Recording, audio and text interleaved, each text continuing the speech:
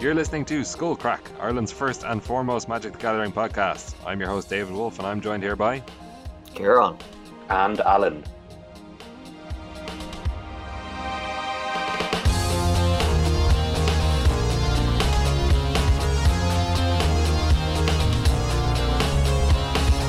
Alright Kieran, how's it going? Hey, what's up? Just the two of us, as Al Green once said. Was that Al Green who did that song? I don't know. I am not sure. Someone will correct us, I'm sure. I'll tell you who it wasn't. Al Harrison. Yes. And he's also not here. Yeah, Al is off at an MCQ in London at the moment.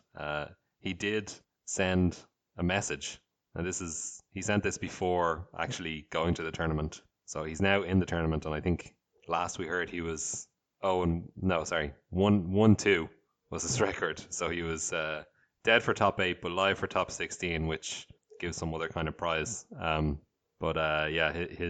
left a voice message on my phone about his preparation for the event, so I'll stick that in at the end of the show as our extra turns. Very good. You were out last week at Electric Picnic. How did it treat you? Oh, it was absolutely brilliant. It was actually so much fun. Yeah, kind of short notice. I got offered a free ticket to go down from a friend of the show, Mairead, at 20,000 Tiny Jars on Twitter. Very good Twitterer. And I of course decided to take the opportunity. So it's kind of a bummer because I missed recording the show, and I also missed Celtic Throwdown, which is the big fighting game event of the year that was on. And it was by far the biggest fighting game event Ireland's ever had this year. They had, I think, 550 participants for different tournaments or something like that over the course of the weekend. And they had a bunch of Japanese players, a bunch of American top players, Europeans. So I was looking at the results when I was at Electric Picnic. I was looking at the results of the tournaments, and it was just unreal. There were 6 different top Japanese players that I'd love to meet in top 8 and stuff like that. So it was an annoying weekend for clashing with stuff. But yeah, of course, Electric Picnic was still really fun. I really enjoyed it. Well, it's a shame that you had to miss that one, but yeah, at least you had a bit of fun. Yeah, those Japanese players get a year of reprieve before I destroy them all at Street Fighter. All right, fair enough. You're confident in your abilities? Yep, haven't played in about a year, but since the last Celtic Throwdown, but I'm confident I can take them out. Maybe Street Fighter 6 will be out by then. Yeah, hopefully so. All right, well, this week we have a fair bit of news to talk about, mostly in the way of new cards. So previews for Throne of Eldraine have officially begun, I guess. Actually, they kind of haven't officially begun, just a lot of them came out anyway. Wizards seem to have gone back to announcement day because they had a stream in which they announced loads of stuff, but they just didn't call it announcement day. So I don't know. But yeah, it's weird. I don't know. There was some kind of leak as well, right? So that probably pushed them forward a little bit. Was there a leak? I heard that the arena update had a bunch of Throne of Eldraine cards in the files or whatever, and people found them out or something. Is that not correct? I mean that is correct. But I think that was because people would have found them out straight away anyway, because the reason that was there was because of the Brawl event that is on Arena right now, where you can play gotcha. the pre-made Brawl decks. So I think that's the reason why. Yeah, fair enough. I haven't played that yet. I must play it. The upside is we get all these cool cards to talk about. Definitely. So we'll do it in kind of our usual way, where we maybe won't talk about everything, but we'll just talk about the ones that are interesting to us, and maybe some noteworthy mythics that are almost definitely going to see play. Maybe I'll just talk about the mechanics a little bit first. We have 3 main mechanics. The first one, that is the storybook frame that we saw spoiled a long time ago with no text for the card Flaxen Intruder, is the mechanic is called Adventure. So we were all kind of going crazy theorizing on what this could be for a day and a half as soon as we found out what it was called, or a little bit about it, and then eventually we just found out. But it's like a weird mix of split card and kicker, I guess. So the way it works is that you can just cast the card as normal. So I'll read a card as an example. Got Lovestruck Beast. It's 2 and a green for a 5/5 Beast Noble, creature Beast Noble. And it says Lovestruck Beast can attack unless you control a 1/1 creature. so it can still block, just can't attack. And then the adventure is a sorcery with the subtype adventure called Heart's Desire for a single green. And it says create a 1/1 white human creature token. So the way you do it is you can either cast the creature straight up for its casting cost and then nothing else happens, you just get the base creature, or you can choose to cast the adventure, which is either a sorcery or an instant. And when you do that, when it resolves, the card will be put into exile. And if the card is in exile from being cast as an adventure, you can then cast the creature after that. And any time after that for the rest of the game, as long as, paying attention to timing restrictions and things like that. So if you want both halves, you have to cast the adventure part first. What's your thoughts on this mechanic? I know both you and I weren't super high on it. I've kind of come around. I think the play patterns will be more interesting than I thought at first. But yeah, I think they have to strike a balance where, it is actually an interesting decision which side you cast most of the time, and it looks like they've kind of done that by making one side like kind of overcosted and one side more in line with, what you would expect to pay. I think that's kind of the idea they're going for. Like Lovestruck Beast is kind of an interesting design. Like I think like most of them, like a lot of like control decks might not mind just playing a 3-mana 5/5, as you said, that can still block, so there might be some decks that aren't even that invested in playing the adventure half before they play the creature. But like, for example, in Flaxen Intruder, like, I know this is an uncommon, it's not a rare or anything, but like neither side of this card is particularly interesting to me. So this is the adventure is Welcome Home, 5 green for a sorcery, create 3 2/2 bears, and then it goes on an adventure. And then the Flaxen Intruder, the normal half, is a 1/2 human berserker for green. Whenever it deals combat damage to a player, you may sacrifice it. When you do, destroy target artifact or enchantment. So like neither of those cards are something I'd be that interested in playing, but you would certainly want more access to the adventure half, I think, than the normal half, if you get me. yeah, I do see your point, but I guess like basically with all of these cards, you always want to cast the adventure first, right? Because that's how you get the maximum value from the card, is casting the adventure first and then casting the actual creature. Yeah, but like if you take that one, Flaxen Intruder, by the time you have 7 mana, you can make 3 bears, which isn't that impactful. And then if you've already done that, how likely are you to get through with a 1/2 in combat to destroy something? It's like seems very unlikely to me. Maybe that card just isn't very good. I don't know. Yeah, Flaxen Intruder strikes me as maybe not the best, but at the same time, it could be a card that's good for like a green aggro deck or a green mid-range deck against control decks that want to be using like artifacts and enchantments to gain value. Like if you bring this in out of the side, right, it's more like it kind of reminds me of the classic like 2-drop that it also scales well late into the game, like a Growth Chamber Guardian. If you play it on turn 2, it's great. If you play it on turn 8, it's great. Like Flaxen Intruder is kind of like that, because if all else, like if you have a good curve in your opening hand as like some kind of green mid-range or aggro deck against a control deck, and you play Flaxen Intruder turn 1, okay, it can attack for whatever, and then if they play, like, I know Search for Azcanta is rotating, but like Search for Azcanta would be a potential thing that you'd be interested in destroying with this. And then on the other hand, the disadvantage of putting a card like that into your sideboard or siding it in would be if you draw it like late in the game when the opponent has controlled your board and you're both kind of out of gas, but their draws are much better on average than yours, you can play the Welcome Home side as like an instant threat. Yeah, that's true. I think one thing that kind of strikes me as interesting with these ones is that they make like regrowth effects much better than they normally would be. Yeah. Like, Tameo or something, like, because the fact that you essentially get 2 cards back by bringing the creature back from your graveyard late game, I think that's going to be very impactful. So like Tameo in particular might be a great card to combine with these. Yeah, regrowth and bounce as well. So Teferi. Yeah. I thought it was also interesting that you can kind of like you can actually, if you cast the adventure part, you can kind of put your creature on layaway. Like it's actually safe there from discard and stuff like that. Because like Thought Erasure is such a heavily played card, right? That if you do Lovestruck Beast on turn 1, if you do the 1/1 human, okay, great, you've paid green for a 1/1 That's not great. But now your 3/3 is safe from being, or your 5/5 is safe from being discarded. That's actually a great point. I hadn't thought about that at all.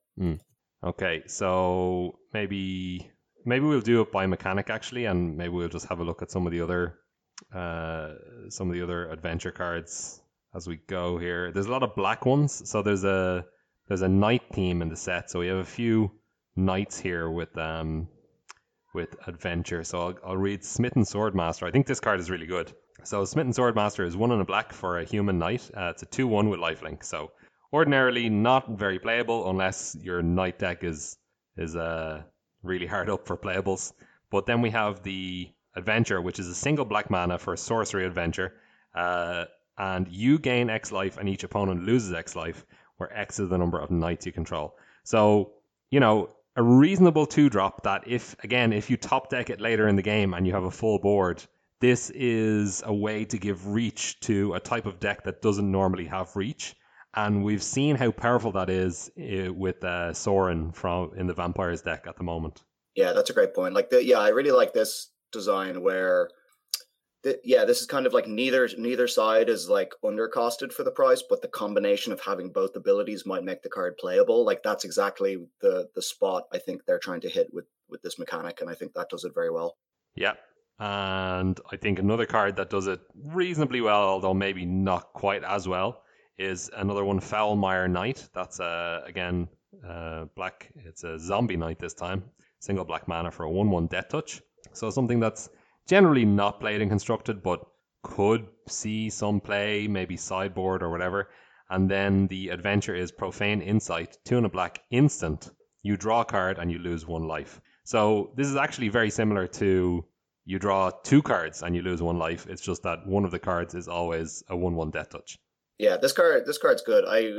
When we were talking about this card originally off mic, I thought this card was absolutely busted because I thought the adventure also only cost 1 black mana, and I thought this card is absolutely insane. It's a little fair at 3 mana for the draw card, lose life. Yeah. What's the one? I can't remember the name of the card. That's black. Target player draws 2 cards and loses 2 life. Knight's Whisper. Is that what it's called? Something like that. I think that might be 1 and a black. Sorry. Yeah. I think that's the one I'm thinking of. Okay, and then we have, speaking of regrowth effects, we have Order of Midnight. So this is again a human knight, 1 and a black, 2/2, flying. Order of Midnight can't block, and the adventure is 1 and a black, return target creature card from your graveyard to your hand. So just a raise dead here. Basically, this card is similar-ish to Gravedigger, but it has flying and it can't block. Yep, and if anyone's keeping track, we're not seeing any black vampires in this set, it looks like. So these cards, even though they probably would be good with the new Sauron, doesn't look like that card's gonna get to see much play with these. No, unfortunately not. Or maybe fortunately, I don't know. Depends on on the Vampires deck. But we do have, the makings of a knight deck here shaping up, I think. Definitely, like all of these have been knights, right? So that seems very strong already. Yeah, back to green, we've got Beanstalk Giant, 6 and a green for a creature giant. Its power and toughness are each equal to the number of lands you control. And then the adventure is 2 and a green. It's a Fertile Footsteps, 2 and a green for a sorcery. Search your library for a basic land card, put it onto the battlefield, then shuffle your library. So standard kind of 3 mana ramp spell that, puts a land into play. This one also, again, kind of draws you a card, quote unquote, in the Beanstalk Giant itself. You won't be playing it anytime soon after that. Worth noting is that the land does come into play untapped. That's actually important, right? Because it essentially takes a mana off the cost of the Beanstalk Giant if you can play them both the same turn. Yeah. So it costs 9 mana rather than 10, which is a big difference. Late in the game, it's not out of the realm of possibility to be able to do both same turn in a green deck. Yeah, absolutely. Especially if you're a green deck that's ramping. Oh yeah, which by definition you are. This is a ramp card. Ramp card, kind of, I guess, is it is a ramp card, but who knows if it's any use. It's a Rosethorn Acolyte. It's a 2 and a green for an Elf Druid, 2/3, and tap, add 1 mana of any color.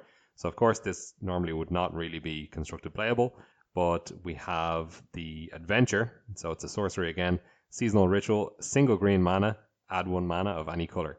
But then of course you do again technically draw a card by having this go into exile and be castable as a creature later.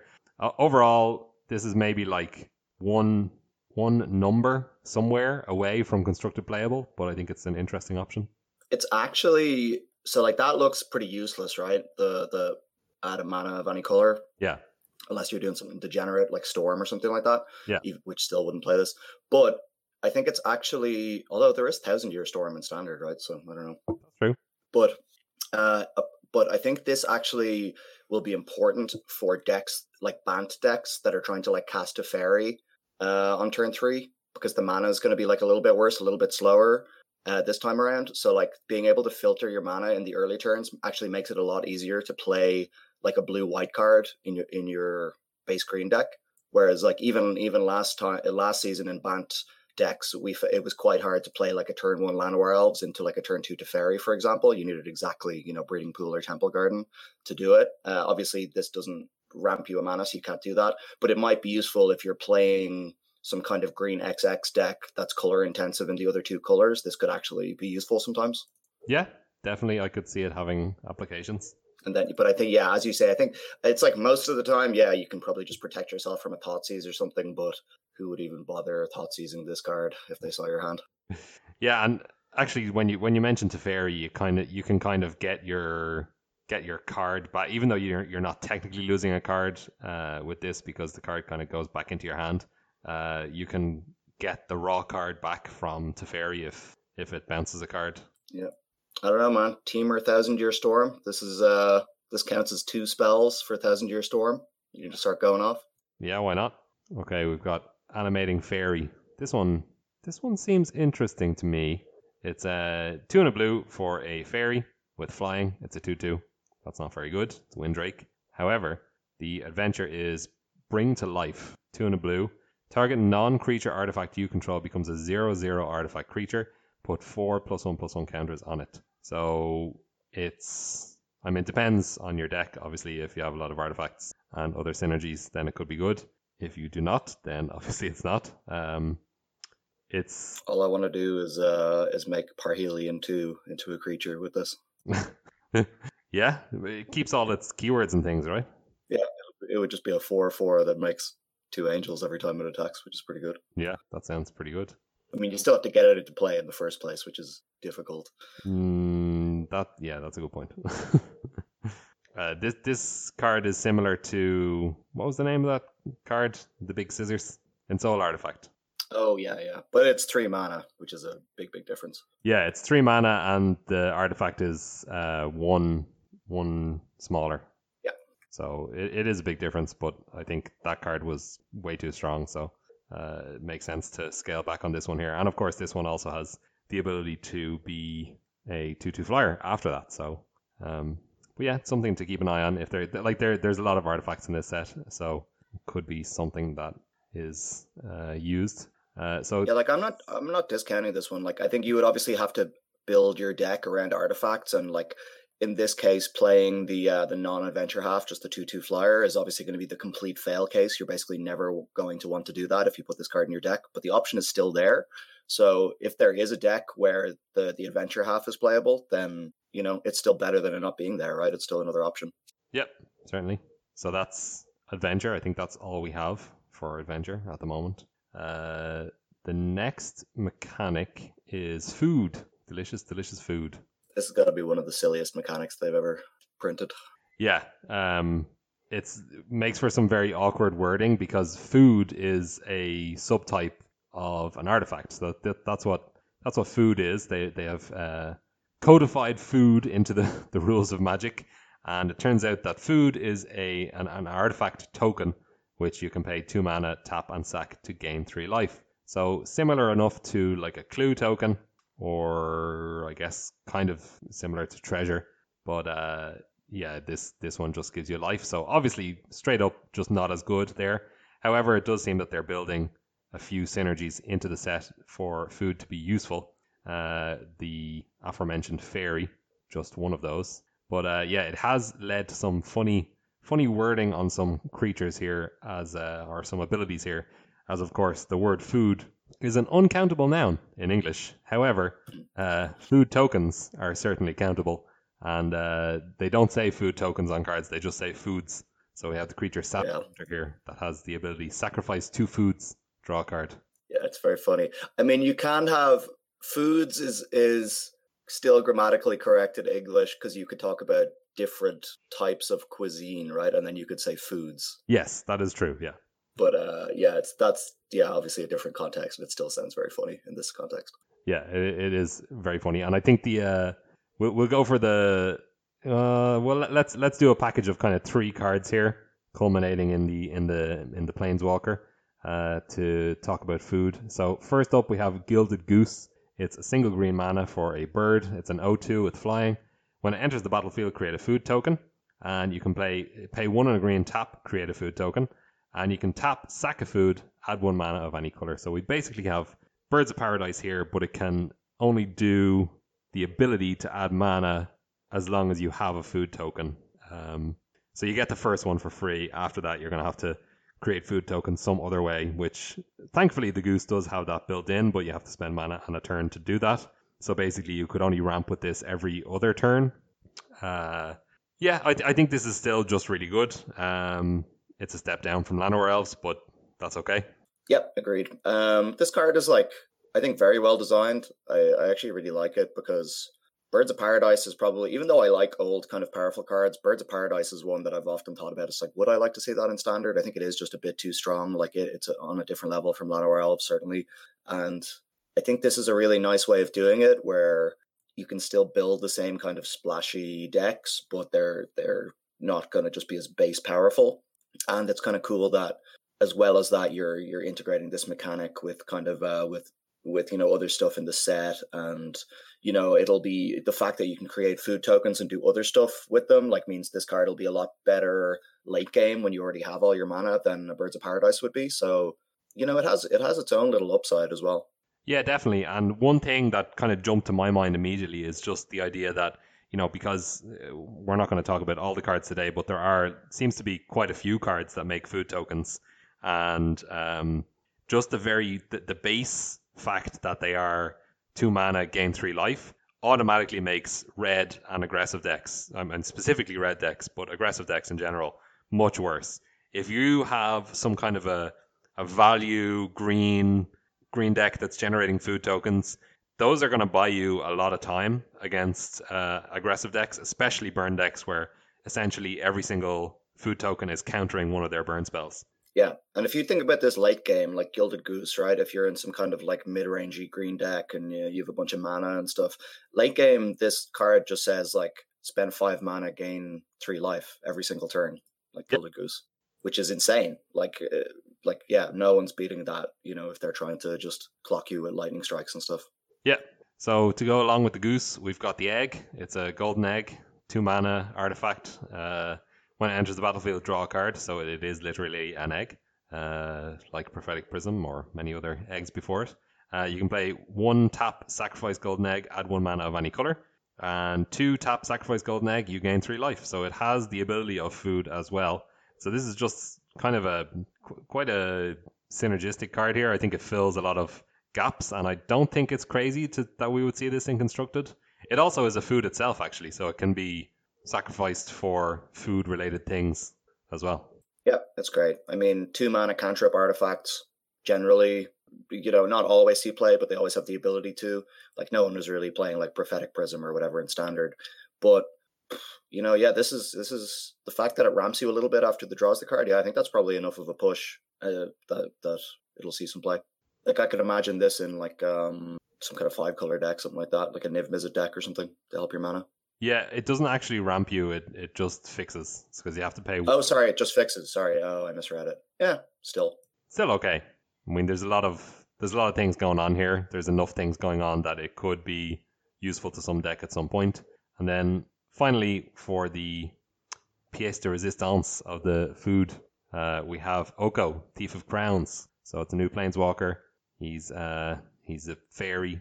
Oh, no, he's a fae. I don't know. He's something. He's a trickster. He's sneaky. He's got Garruk under his control. It's 1 green blue for legendary Planeswalker Oko. Comes in with 4 loyalty. That is a lot. He +2s up to 6 loyalty. Create a food. Not great. +1. Target artifact or creature loses all abilities and becomes a green elk creature with base power and toughness 3/3. And then -5, exchange control of target artifact or creature you control and target creature and opponent controls with power 3 or less. So at the base level here, it doesn't protect itself very well, but has a high loyalty. I think the ability to +2 up to 6 and have a food token in play, and then have the ability next turn to -5, still be alive at 1 loyalty, and exchange control of your food with their kind of best 3 power thing is pretty strong. There's a lot here. The fact that the second ability is a plus is what jumped out at me straight away as being very surprising. Like if you gave me this card without the costs, and asked me to like guess what the loyalty would be, I would definitely guess that the second ability would be -1 rather than +1. I think it's very pushed that the second ability pluses here, because it lets you do things like you can go turn 1 Gilded Goose, turn 2 Oko, and then you can make your 0/2 Goose into a 3/3. So from then the next turn on, you're now protecting Oko with a 3/3. So you've ended up with on turn 2 a Planeswalker and a 3/3 on board, which is like just seems ridiculous, and a 5 loyalty Planeswalker at that. Yeah, that's very true. You can also do things like if there's nothing threatening on board, or just literally nothing else on board, you can play Oko plus to make the food token, then next turn plus up to 7 to turn the food token into an elk, right? You can do that. Yeah, target artifact becomes an elk. Yeah. It's going to make it a little tougher to play. If this card's popular, like, are you going to want to put stuff like, like Bolas's Citadel in your deck? Like your opponent just plays this and turns it into a 3/3 after you spend all that mana on it. Enjoy your elk. Yeah. So it's also weird the fact that it doesn't give it a counter or anything for memory issues. Like you just have to remember that the thing is now a 3/3 for the rest of the game. Yeah, that is kind of weird. I'm sure there'll be a token. You can just put the token over the card. Yeah, that actually makes sense. I also thought that about. I think this in the case of the adventures, this is literally just a templating thing to save text. But I thought that like when you adventured a card to the instant or sorcery half, that you would put like a verse counter on it while it was in exile or something like that, and then it would be like if you have something with a verse counter in exile, you can cast it. Or an adventure counter, some kind of new kind of counter or something like that. Yeah. But I think they literally probably just couldn't fit that on the cards. So that is also another weird thing, the memory issue. It's kind of weird to see 2 separate difficult memory problems in the same set in a newly designed Magic set. Yeah, that is kind of weird, but you definitely you can see that the adventure cards are really pushed for space. So it makes sense, I guess. Yeah, absolutely. And like I think this is actually shows that the design teams are still, after 25 years, still really trying to push the boundaries of Magic design and try new things. And, maybe this type of design is something that 5 years ago they would have said, no, it's too messy, we don't want to do it. But now they're willing to do it just in the spirit of trying to keep Magic fresh and new and give players new exciting things. So I applaud that, Yeah, I definitely agree. All right, moving on to the third and final mechanic from the set. Although we do have a couple of more things to talk about, kind of more themes than mechanics. We've got Adamant. So Adamant is a ability word. Yeah, ability word. And it is related to spending mana of the same color. So as an example card here, we've got Slaying Fire, which is 2 and a red for an instant, deals 3 damage to any target. So obviously not great. However, Adamant, if at least 3 red mana was spent to cast its spell, it deals 4 damage instead. And that is always the number. It's 3 of the mana. Even though, Adamant is in other colors, of course, it's always 3 of that color of mana upgrades the spell into a new spell or an extra effect. There better be an Adamant card called Stand and Deliver. Why? No. Adamant. No. Whoosh. Never mind. Okay. All the viewers are going to love that joke. Listeners, never mind. Okay, hold on. Wait, I'm Googling. Adamant, the 80s novelty singer? Oh, yes. I didn't know he had a song called Stand and Deliver, though. I'm not familiar with his oeuvre. I wouldn't bother, to be honest. All right, okay, fair enough. But his career, the culmination of his career was me making that joke, which nobody got. So. All right, fair enough. Well, I'm sure he's absolutely delighted to get a mention now in 2019. So yeah, shout outs to him. Yeah. What do you Friend of the show. Slaying Fire seems great. I don't know. It's as we said, I think Mono Red is going to have a bit of trouble in this set with all these foods lying around and everything. But this is exactly the type of card that they need to keep this deck competitive, especially after releasing a challenger deck and stuff before rotation for Mono Red. I think it's nice for them to just give them just little boosts to the deck after rotation when Mono Red is losing so much. And yeah, like this is just what like Char, I guess, is the closest thing. 3 mana for 4 damage. So in Mono Red, this is just like a strictly better Char, essentially. Yep. For one more, I think we only have one more official Adamant preview here. There might be 2. Not too sure, but there's definitely one more here anyway. It's a Silver Flame Ritual, 3 and a white for a sorcery. Put a +1/+1 counter on each creature you control. And Adamant, if at least 3 white mana was spent to cast a spell, creatures you control gain Vigilance until end of turn. So here, the fact that it's 4 mana means that it can still be played in like a 2-color deck probably. Slaying Fire really wants to be only in mono red, whereas Silver Flame Ritual could be in like some kind of black-white Knights deck, red-white Knights deck, something like that. To be honest, I don't think that the Adamant bonus is really all that good here. I think this card is probably just outside the realm of playable at 4 mana for an Anthem. Yeah. I mean, it's like Unbreakable Formation is strictly better than this, right? Yeah, that is true. But one day, Unbreakable Formation will rotate, and Silver Flame Very true, yeah. will have its day. No, but just in general, talking about the Adamant mechanic, I guess this is a push towards monocolor, which, as we know from the announcements, could be relevant coming up. Of course, we are going back to Theros in the very next set after Eldraine, Theros Beyond Death. So Devotion could very easily be making a return. So you might already be incentivized to be making your decks monocolored. And in that case, the Adamant bonus is just always going to be there for you, and it'll be just an overall positive thing. In addition to that, we do also have the Elemental Knights from M20 who need 3 of their colored mana. So if your deck is interested in those and is capable of casting those, then perhaps your deck might also be interested in an Adamant spell. Yeah, there's a couple other plants there as well, Dread Presence and things like that.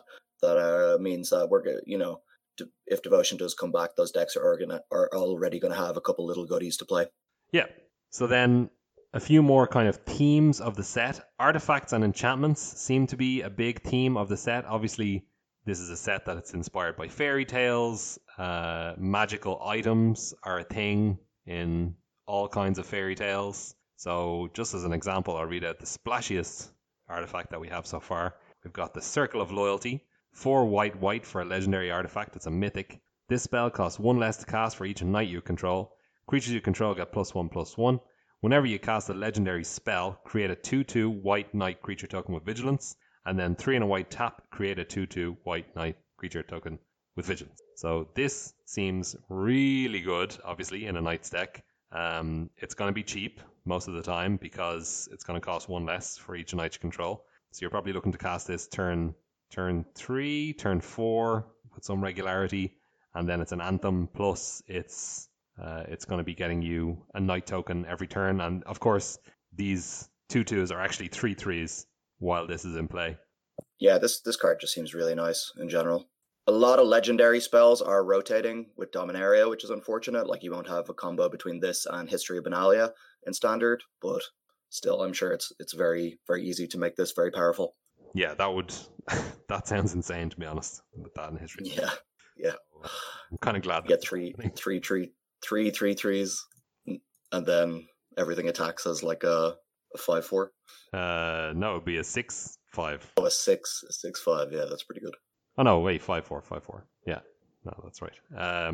Yeah, so seems cool. Seems like a lot of knight incentives already. We're looking at probably black, white, or Mardu as the Brawl deck is. The Brawl decks are on Arena right now to be played for freezies, and you can get some cards from it as well. So the Knights Brawl deck has the Mardu commander and all caring about knights. A lot of fun to play. And one of the other equipments or artifact that is in that is the Crystal Slipper. It's 1 and a red for an artifact equipment. Equipped creature gets +1/+0 and has haste, and then it has equip 1. So very cheap equip cost here. It basically gives all your creatures for the rest of the game kicker of 1 for haste and +1/+0. Yeah, seems pretty great. Could be good in some kind of like big red style deck where you're playing like big beefy dudes, or maybe some kind of red green deck where you get a lot of mileage out of hasting things in. Or like if you think about something like Nullhide Ferox, that's hard to target as well. If you can put a Crystal Slipper on your Nullhide Ferox, swing in for 7, sounds pretty good. Pretty good. Yeah, I think any equipment that gives haste, you always have to keep an eye on, because it can be very powerful. Yeah. I think we actually don't have all that many enchantments at the moment. We have, but there is a hint at it, because like the Esper Commander for Brawl references artifacts and enchantments, and then we have this card here, All That Glitters, which is 1 and a white for an enchantment aura. And enchant creature, it gets +1/+1 for each artifact and or enchantment you control. Which one is that, sorry? It's All That Glitters. Yeah, I see it now. Yeah, could be a thing.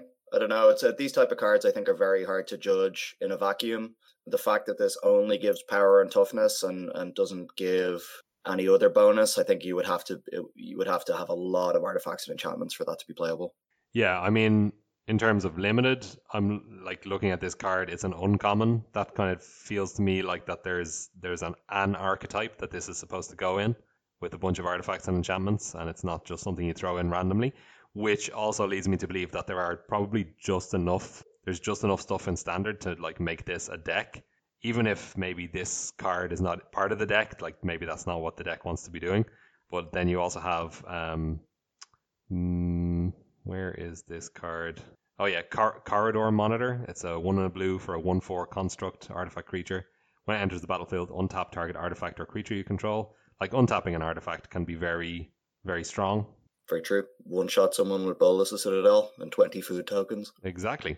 We've got Shambling Suit, 3 mana for an 0/3 construct. Its power is equal to the number of artifacts and or enchantments you control. And I mean, just not to mention that obviously food tokens are artifacts, so you could potentially be amassing a bunch of artifacts here. And right next to that, we've got here Shine Chaser. It's 1 white blue for a fairy. It's a 1/1 flying vigilance. Gets +1/+1 as long as you control an artifact, and +1/+1 as long as you control an enchantment. So like there really has to be a critical mass of artifacts and enchantments for a card like that to work. Yeah, it can be very strong if that deck comes together. Like, that is a very powerful set of abilities. Yeah. All right. Are there any other cards that stand out to you here? We don't want to go through all the cards. I guess we could talk about like the other mythics. I don't know, Garruk and Rankle. Do you want to talk about them? Yeah. Let's talk about Garruk first. All right. Cool. We have you go ahead. Garruk here, big angry man. He's heavily featured in the Throne of Eldraine cinematic, I guess you would say, the trailer, the animated trailer that they produced for Throne of Eldraine, which I was really pleasantly surprised to see, because I thought that would just be a one-time thing for War of the Spark. But if they're going to be doing that for every set from here on out, that's really cool. Yeah, definitely. I think the War of the Spark one was so well received that even if it was planned as a once-off, they may have changed their minds at that point and decided to stick with it. Because yeah, I really like that previous trailer too. Yeah. All right. Well, here we have Garruk, Cursed Huntsman, 4 black-green. So another 6 mana black planeswalker in standard. That seems to be very powerful. So he has no plus abilities, comes in with 5 loyalty, and he has a 0. Create 2/2 black and green wolf creature tokens with, when this creature dies, put a loyalty counter on each Garruk you control. So that is the way that he gains loyalty, by those wolves dying. He has a -3, destroy target creature, draw a card. And a -6, you get an emblem with creatures you control, get +3/+3, and have trample. Yeah, which busted 6 mana black planeswalker do you want to play? You have a lot of choices, as you said. This design's really interesting. I don't think we've seen a planeswalker like this before, have we? That has no plus abilities but can still gain loyalty. I feel like we have at some point, but I'm not sure. I couldn't say what it is. There's like, gotcha, yeah. Isn't there a Sarkhan the Mad or something like that, or could he just not gain loyalty at all? I don't know, to be honest. I'm not a Sarkhan expert. Yeah, Sarkhan the Mad cannot gain loyalty, or he doesn't have any plus abilities. No, yeah, cause he just, there's no way for him to gain loyalty. He can only minus. He comes in with 7 loyalties, 5 mana. Yeah, So he just can never gain loyalty. So yeah, Garruk might be the first one to be able to do that. It's really cool. I think it's great. The card is very strong. Like the -3 only being able to kill creatures and not planeswalkers is the only sort of way they haven't completely pushed him, to be honest. And that could be a relevant factor. Like you do want your 6-mana planeswalker to be able to deal with other planeswalkers in the current kind of standard environment. But everything else is just insane. Like he comes down on 5, you create 2 wolves. Like how do they deal with that? Like they have to be able to kill him cleanly because they can't just like attack him and trade and gain him a bunch of loyalty through that.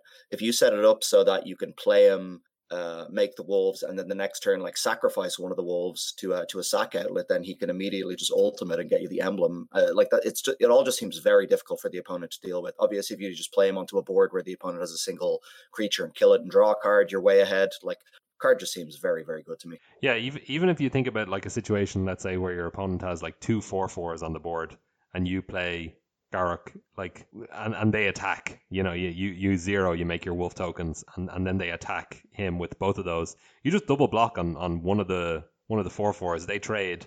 Garruk gets hit down for 4, it goes to 1, then gets 2 extra loyalty, and then next turn you just zero again, make 2 more wolf tokens. Like what are you going to do in that situation? And even if you want to be super conservative, just chump block, and then gain 2 loyalty. He goes up to 7, and then he can ultimate the very next turn, and then you've cashed that in. Then you have that emblem for the rest of the game, and even he'll still be on 1 loyalty. Then even maybe you have some other ways to protect him.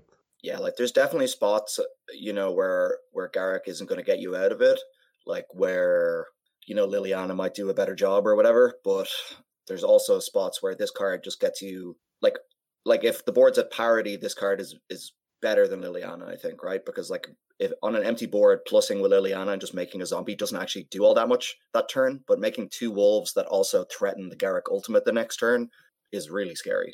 Yeah, that's just a lot of power and toughness to put on the board. So I think Garruk is definitely very strong and should see some play. I guess like the 2 cards are similar but different enough that you probably want them in different spots or slightly different, like metagame calls would, if there's different metagames going on, you would probably want a different mix of those planeswalkers in your deck. And of course, Garruk being able to choose which creature he's going to kill and also, reliably draw a card when he does it is pretty strong as well. I mean, just on the face of it, it seems to me like Liliana is stronger for controlling decks and Garruk is stronger for like mid-rangey type decks, but I could see both being played in either one, to be honest. Yeah, no, I agree with that. I think people playing Liliana in a lot of decks that they shouldn't was a common feature of last standard, and now it's like that slot seems much better filled by Garruk. Yeah. Okay, our next mythic up here is Rankle, Master of Pranks. I love this guy. He's a legendary fairy rogue. 2 black for a 3/3 with flying and haste.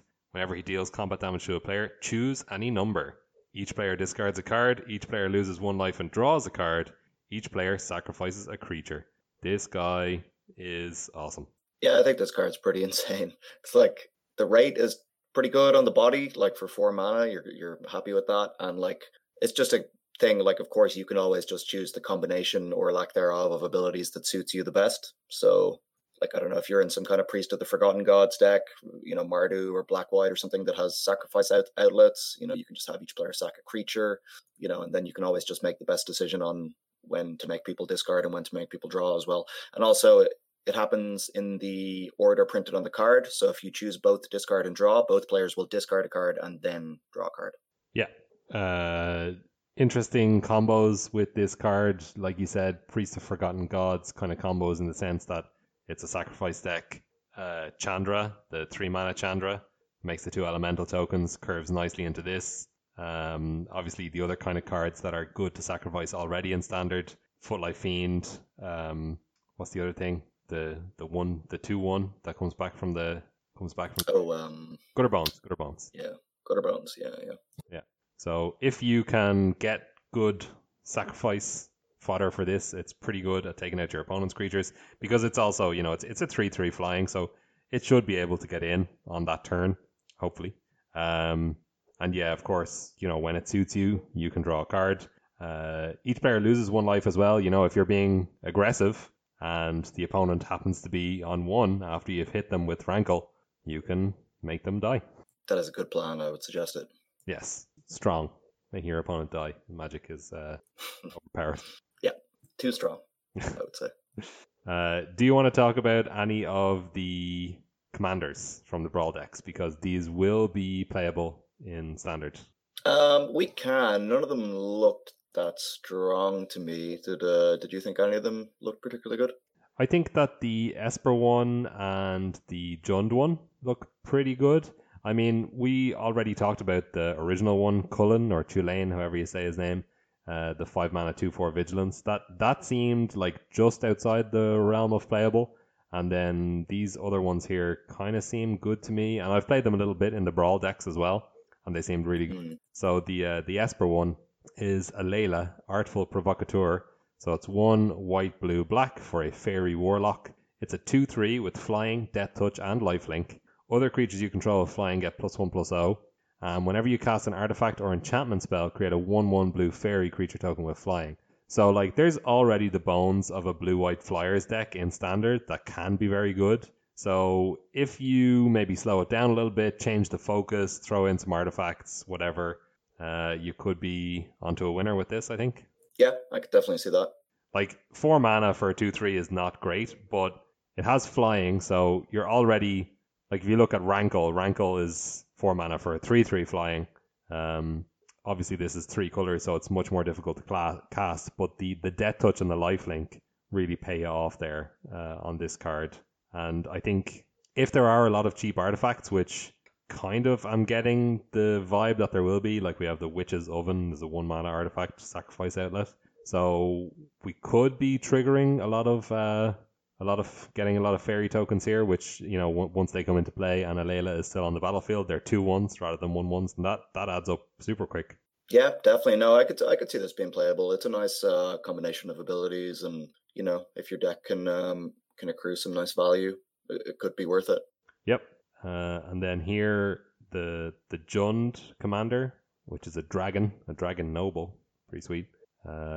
We have Korvold, Fey Curse King for 2 black, red, green. It's a 4/4 with Flying. Whenever it enters the battlefield or attacks, sacrifice another permanent. Whenever you sacrifice a permanent, put a +1/+1 counter on Korvold and draw a card. So you get to trigger this every turn if you're attacking, and it gets bigger and bigger over time. So it ends the game pretty quick. Drawing a card is really good. This is the Brawl deck that I played the most, so I really love this guy. And if you can have a lot of, say, food tokens lying around, then you're not very sad to be sacrificing them to Korvold's ability. And also when you look at other cards like we were mentioning, Rankle, if you sacrifice a creature to Rankle's ability and you have Korvold on the battlefield at the same time, you still draw a card because it's anytime you sacrifice a permanent. Yeah, that's pretty sweet. I could see this being good. It's you got to remember, even though it says 4/4 on the card, it attacks as a 6/6 the first time it attacks. So it is pretty huge. Yeah, hold on, I've lost the card. Where is it? Oh, there it is. The ability is not optional, so you have to do it when it comes in, and when it attacks, you have to sacrifice another permanent. So you do always get the +1/+1 counter. Of course, the worst case scenario with this card is that you just play it kind of raw on turn 5 with absolutely nothing else on the battlefield, and you have to sack a land. And then you get your 5/5 and draw a card, and let's say they kill it in response or kill it on their turn, whatever. That's not great, but you did at least, cycle one of your lands in play, I guess. Yeah, it's not the best, but it's not nothing. Very true, very true. I don't know. I think this guy is up there for Standard. I'm into it. Jund Foods deck. Yep, I could see it. I don't know. It's good stats for the casting cost. Another card that I was very impressed with in Brawl is a rare called Banish into Fable. I don't know if this will be good in Standard. It's just so expensive, but it seemed quite good. So it's 4 white, blue for an instant. When you cast this spell from your hand, copy it if you control an artifact, then copy it if you control an enchantment, and you can choose new targets for the copies. Return target non-land permanent to its owner's hand. You create a 2/2 white knight creature token with vigilance. So if you can get the artifact and the enchantment, then you're paying 6 mana for 3 bounces and 3 2/2s at instant speed. So even with like 2 bounces at instant speed, this seemed very good in the Brawl event. Yeah, it's just so expensive. Yeah, I think the metagame would probably have to be in a very specific place to want this. But it is any non-land permanent, so it can bounce. Yeah, it could be a sideboard card. It can bounce your own stuff as well. Also, like expensive instants with Teferi around are kind of hard to sell me on, I feel like.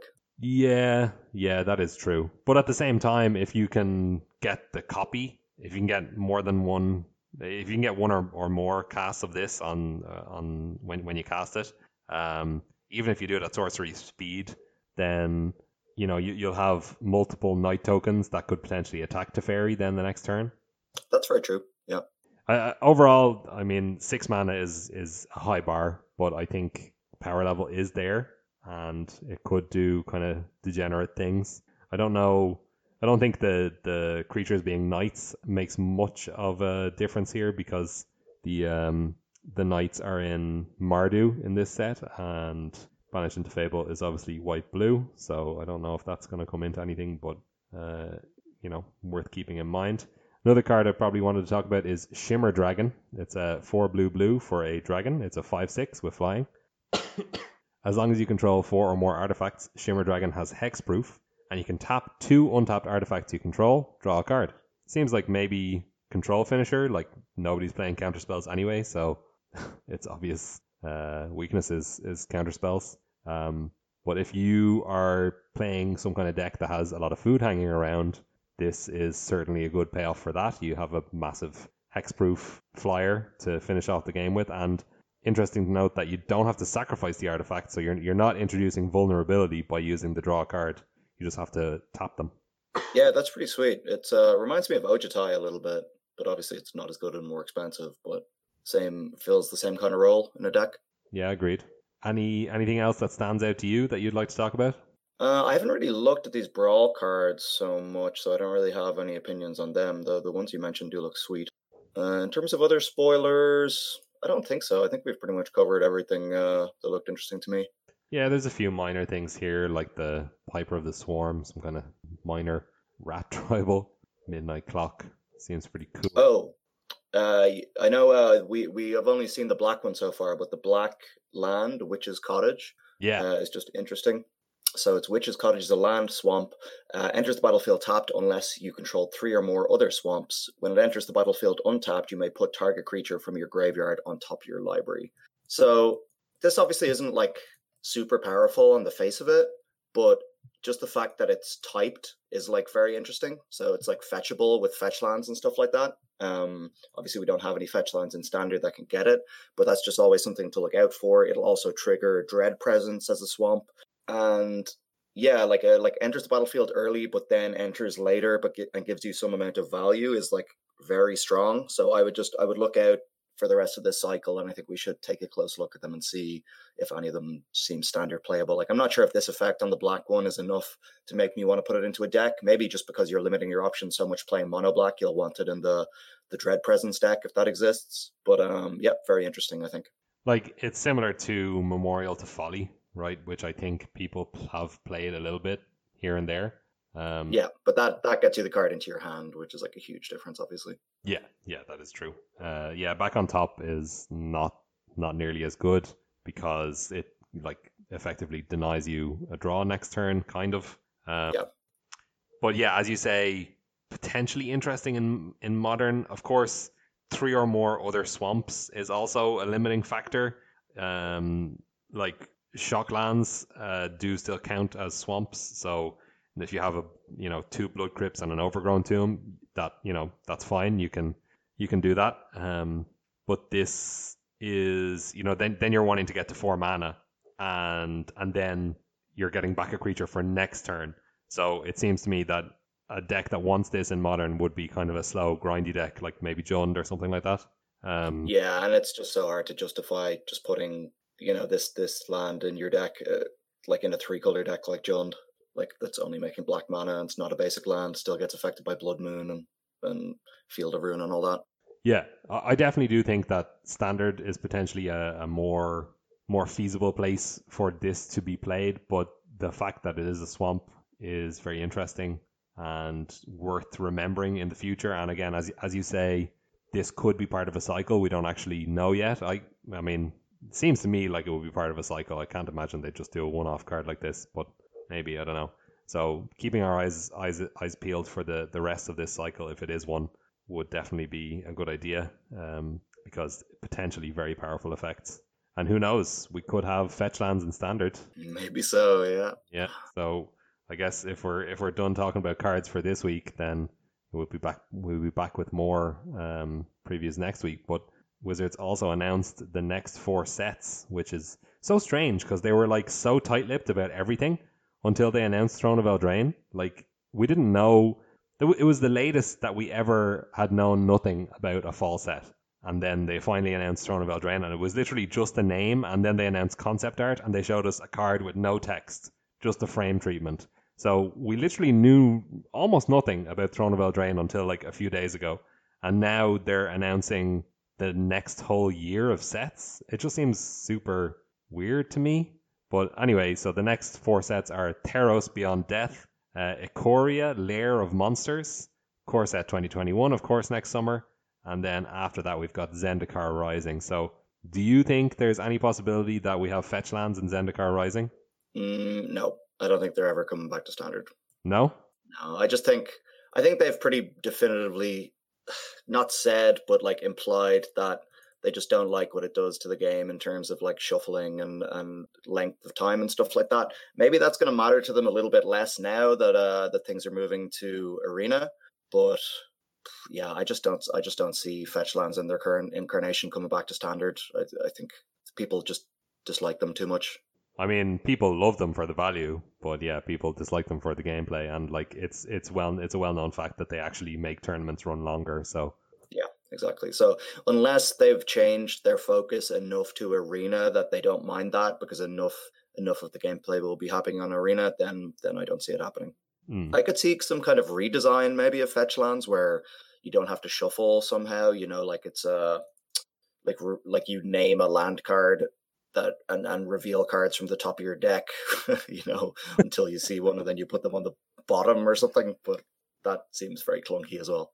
Or it enters the battlefield and you name a basic land type, and then it becomes that type. That could be cool. Yeah, maybe, I don't know. You could be right there.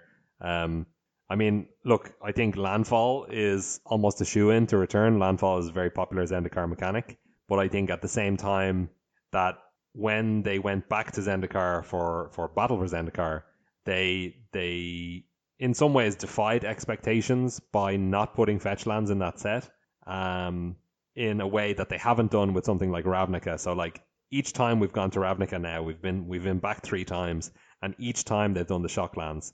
So they've created a very, very clear link between Ravnica and shock lands, and I would be very surprised to see them break that in the future at all, unless they want to do something radically different. You know, they've created a clear expectation for players that Ravnica equals shock lands, and I think before Battle for Zendikar came out, there was a bit of this expectation among players that, okay, look, we've just had 5 of the fetch lands in Khans of Tarkir, so why don't we get the other 5 that were originally printed in Zendikar in this return to Zendikar? And people were hyped for it, and then it didn't come. So they deliberately defied player expectations there, which, I don't know, that could go either way for this third trip back to Zendikar. It could go the way of, look, we defied expectations the last time, so we can kind of just do whatever the hell we want this time, and there are no expectations. Or we can do an about face and stick the fetch lands in, because when Zendikar Rising comes out, that's rotation 1 year from now, so Ravnica will be rotating out, so there won't be any shocks in the format, so that they won't have that ridiculous modern mana base that we had kind of last time. Very true. So I don't know. I think it's interesting and could happen. I'm going to put my money on it happening just because that's more exciting. That's fair. I can see that. Theros Beyond Death, you excited for that? Enchantments, obviously, if there's an enchantment theme in this set, that plays well with Theros, which should have an enchantment theme as well. As we say, Devotion plays well with Adamant. Not really, to be honest, but only because I didn't play during Theros the first time around, so I don't really have a connection with it. Like I'm excited for it as I would be any other set, but yeah, I don't really know what the gameplay is like or anything apart from just seeing the couple cards that ended up in Modern and stuff like that. So yeah, I'm interested for it, but don't have a super strong connection to it. How about you? I am very excited because I love Theros. I love Greek mythology in general, and I started playing Magic when Theros block was just ending. So my very first deck was a Journey into Nyx intro deck, the blue-red one, of course, because I have taste. And no, it was actually pretty terrible. um, yeah, so I'm really excited for this set. I'm kind of sad that it's only one set. I want to see more about the Theros underworld. I want to see if Gideon's death has had an effect on Theros. There's a lot of speculation that he will become the new Heliod, or some version of him will become Heliod in the minds of the people on the plane, and I think that's very, very cool. The system of godhood there is awesome to me. The creatures, all Greek mythology inspired. To be honest, I can't really think of any that they super missed in the original Theros block, but I'm sure that there's plenty more Greek mythology inspired creatures that they can do. Yeah, I am very, very excited for the set. Awesome. Well, that makes me excited too. Yeah, and then You're a man of wealth and taste, of course.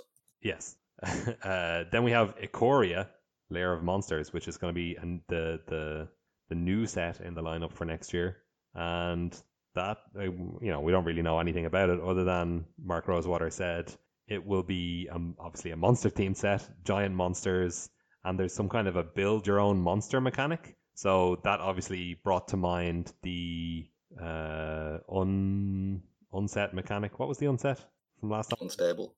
Yeah, the unstable mechanic of like putting your creatures together, like the left halves and the right halves. Yeah, or like before that they had the meld creatures. Was that what they were called? Oh yeah, Meld. Meld would be awesome to bring back. I think a lot of people liked Meld, but it was just a bit clunky and there weren't that many cards with it. But I think they could use Meld, or they could have some kind of Meld redesign. That would be awesome. Yeah. Yeah, that would be sweet. So get ready to pay attention to all the cards in Standard that say whenever a creature enters the battlefield, or when you have a creature a power 4 or greater, or whatever that mechanic is. Yep. And then Core Set 2021, everybody's favorite Planeswalker, Teferi themed. Ugh. How? Why would they make this decision? Nobody likes Teferi. They're gonna do the same thing that they did with Chandra in this core set, but the Teferis that they print in it are gonna be, well, they're gonna do one uncommon Teferi that's gonna be new, and it'll be like really super awesome uncommon Teferi. It'll be like Manowar on steroids. And then the rare Teferi is just going to be Teferi Time Raveler reprinted, and the mythic one is going to be Teferi Hero of Dominaria reprinted. Yep, sounds like a good environment. Yep. All right, well, that's kind of all the speculation we have for today, and that's going to do it for our episode today. Yep. All right, well, I'm very excited to see more of these previews from Throne of Eldraine. If we haven't mentioned your favorite card, or some card that you think that we should have mentioned, that is a clear frontrunner for Throne of Eldraine constructed, then you gotta tweet at us. You can tweet us at Skullcrack on Twitter. That's Skullcrack spelled CRAIC. Or you can email us, skullcrackpodcast@gmail.com. And if you stay tuned, after the outro music, we'll get a little pre-tournament preparation report from Al for his MCQ this weekend. So thanks for listening in. We'll be back next week. Bye-bye.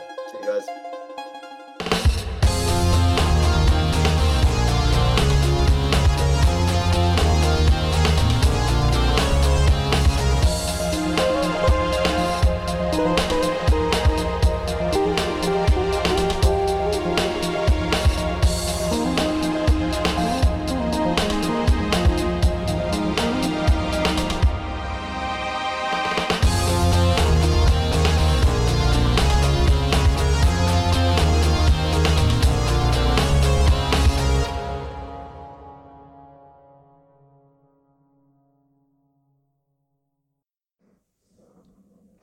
Okay, today is the 5th of September It is a Thursday, and I am in the process of packing for a trip to London, Dombury Raid. No, that's the other podcast. Going to London for our exclusive Skullcrack Brexit update. Going to get all the latest updates of Brexit. Fall Bojo and the lads dead in the ditch. All that crack. No, actually, I'm playing in a MCQ.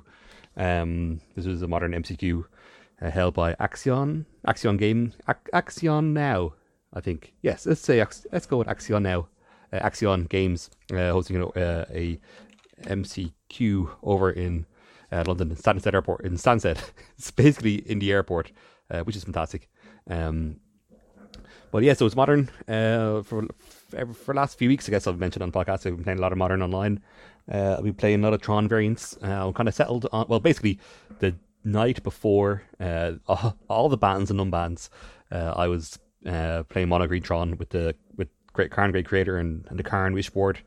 Other people were playing Leyline of the Voids in the side at that point, but I was kind of sticking with just this kind of, this kind of Karn Great Creator plan because I was anticipating Hogak being banned. I got my first 5-0 immediately before the night before the bans came in.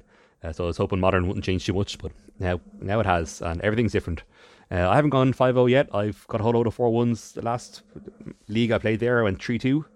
I suppose now, I feel like now because the format's opened up, there's more decks, the field is just wider. And I'll be playing against decks now that I haven't played against in a while. I've been playing against like the likes of like Infect, and Neoform and stuff like I haven't seen in a little bit.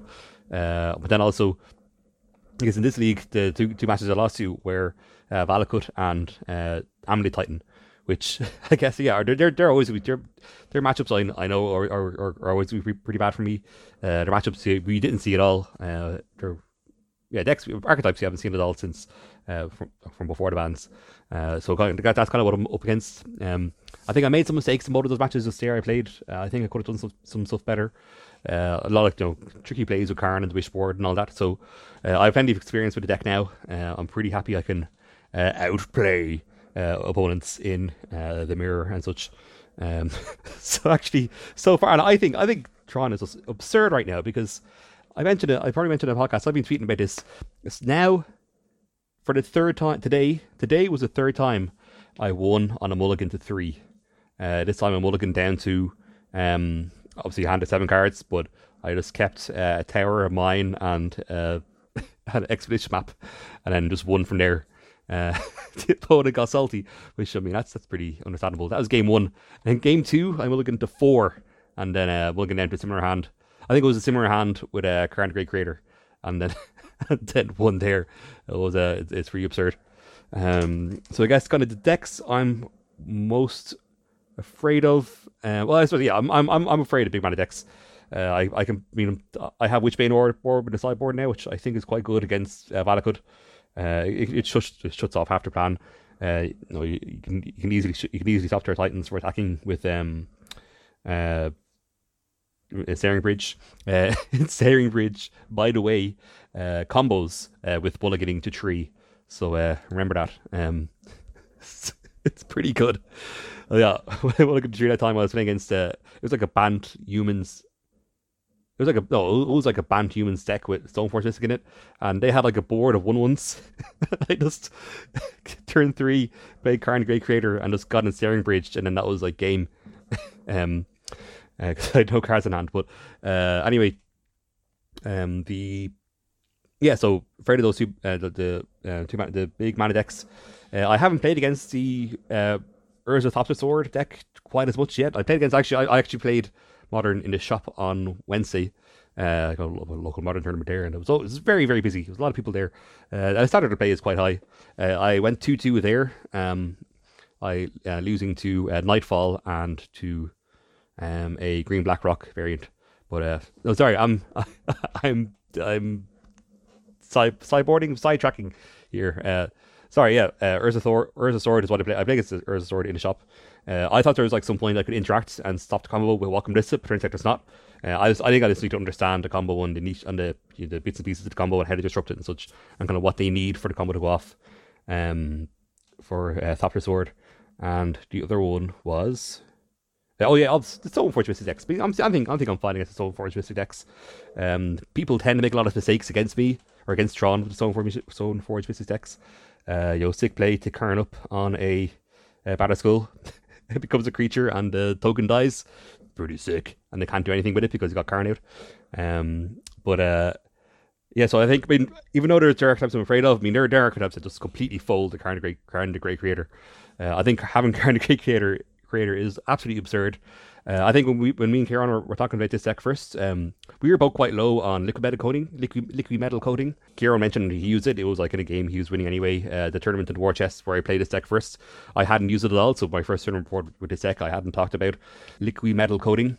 But now I just realized how absolutely absurd it is, because usually the pattern of play is on turn, if you Tron on turn 3, you can play Karn Liberated and win.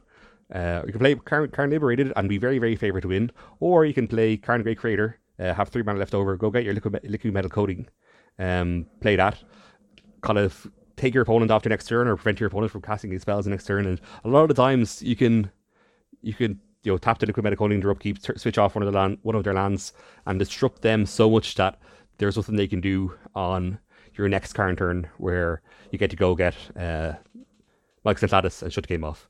I had one game where I played I played Mike's Lattice and I killed Karn. Response, and then it was basically one of the only games I had where Mike's Lattice was in play for a number of turns, and there's so much ridiculous stuff with that when that card's in play that I didn't realize, because obviously it turns makes all your cards artifacts. So like you can I was playing against Burn and I cast Ancient Stirrings and got a Thragtusk with it. And I was like, I didn't even realize, I didn't even think of taking it. It was only because it's highlighted by Magic Online. I was like, oh yeah, I can take this because it's colorless. Then I was able to cast it off a tower and a power plant. Stuff like I assume sometimes when my opponent's being tapped out, if I know what my opponent's playing Force of Vigor and they've been tapped out, I've been reluctant to play Mike's Lattice because I'm thinking, oh yeah, because I might just get blown away by Force of Vigor. But then they can't discard a green card to cast it when it's in play because the cards aren't green. So I could see. I mean, they're kind of little kind of pieces of gameplay that I've only learned in the last, even though I've been playing this deck for the last few weeks, I've only been picking these little things up over the last couple of days. I usually notice the little things that make a difference in the mirror and some matchups. But overall, I'm excited. I will go over to London tomorrow, have a load of pints, meet all the Magic players from all over the country, meet up with the UK crowd. We're gonna mingle with communities. We're going to figure out what's going on, and we're going to figure out how to fix Brexit. Brexit's going to be all done. I'm going to beat Bojo in the finals. Going to Karn the shit out of him. I'm going to Michael Lattice. I'm going to minus Karn and get the backstop agreement from the sideboard and lock him out of the game. I'm going to make him want to be dead in the ditch. That's I was hoping to end on a lighter note, but I have not. The economy is ruined. Brexit's going to ruin Magic. Magic is dead. But the Throne of Eldraine trailer was pretty cool.